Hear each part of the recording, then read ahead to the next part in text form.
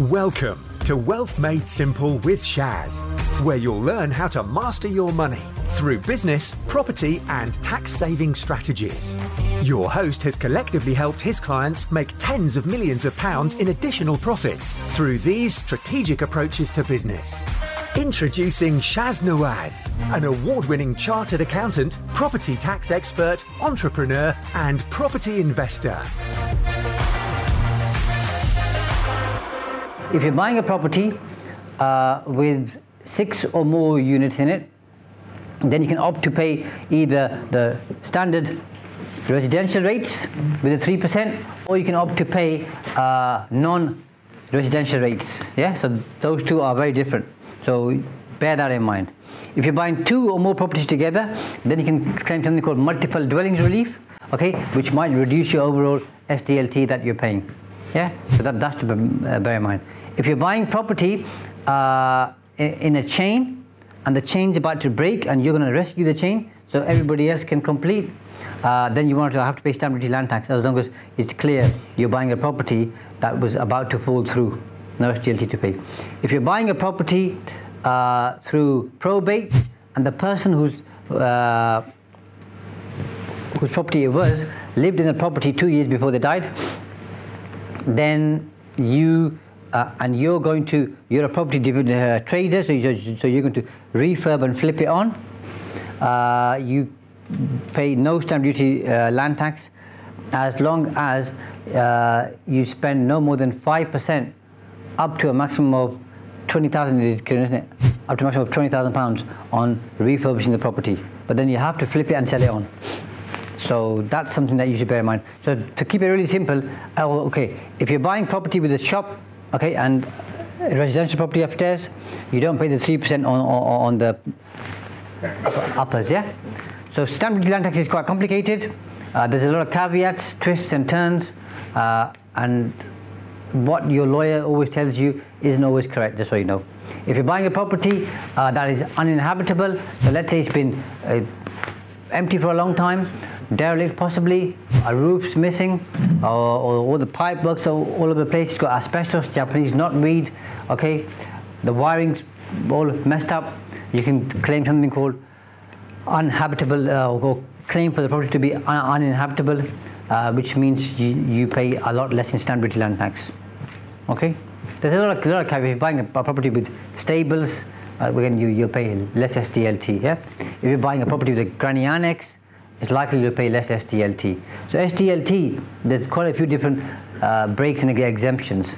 So always check them out. Unless it's a plain vanilla, you're buying a house, it's your first property or your second or additional property, and you're paying the 3%, then it's pretty straightforward. Anything outside that, there could potentially be savings for you on stamp duty land tax. Yeah. So let me talk you through one that I was just buying, which didn't quite go through, which I was talking to Dan about. So this was also on sale. The guy who bought it paid 1.8 million. He had 2 blue chip tenants. One was paying 90 grand rent a year, and the other one was paying £40,000. So he had £130,000 coming in a year.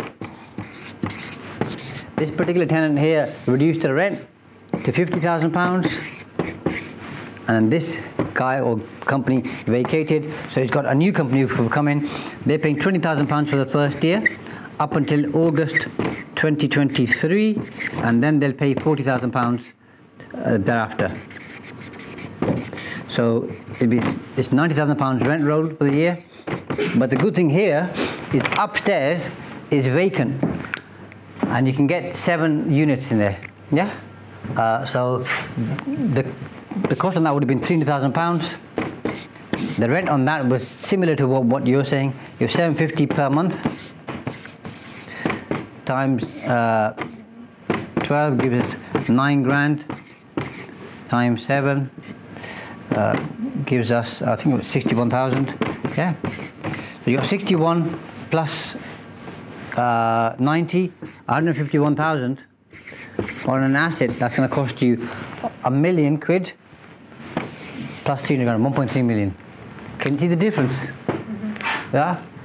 Yeah, yours is 1.2 million and generates £58,000 in rental income.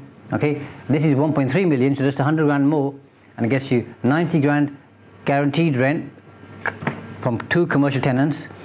This is a big blue chip tenant, you all know who it is, who are got a lease in place up until 2027. The second one has a lease in place up until the end of 2033. Yeah, so 90 plus the 60, 150. I think that's the kind of deal that you want to be doing personally. So I appreciate this is your first one. I think the challenge you have is when you're doing your first deal, you're going to compromise, I think, to some extent, and I'm talking about my own experience. Sorry, Kieran. Kieran wants me to always stay on the stage. You're going to compromise the margin. And what I can tell you from experience is, the less experienced you are, the bigger the margin that you need, because you're going to make mistakes. Yeah. So if it's a 20% margin, what we know from experience is there's 2 things that happen when you do commercial conversions, which are guaranteed. Does anybody know what one of those might be? When you're doing a conversion, there's 2 things that are always going to happen. Not me today. Sorry? Higher costs. You see? That's number 1. And the second thing? Takes longer. Yeah? So it's going to cost you more. So you said 500 grand, it could be 550. Okay? And then you've got your bank finance on top. That's going to cost you more and it'll take you longer. So this 20% margin, because it's costing you more, might become 15%. Might become 12.5%. All of a sudden, it isn't worth doing.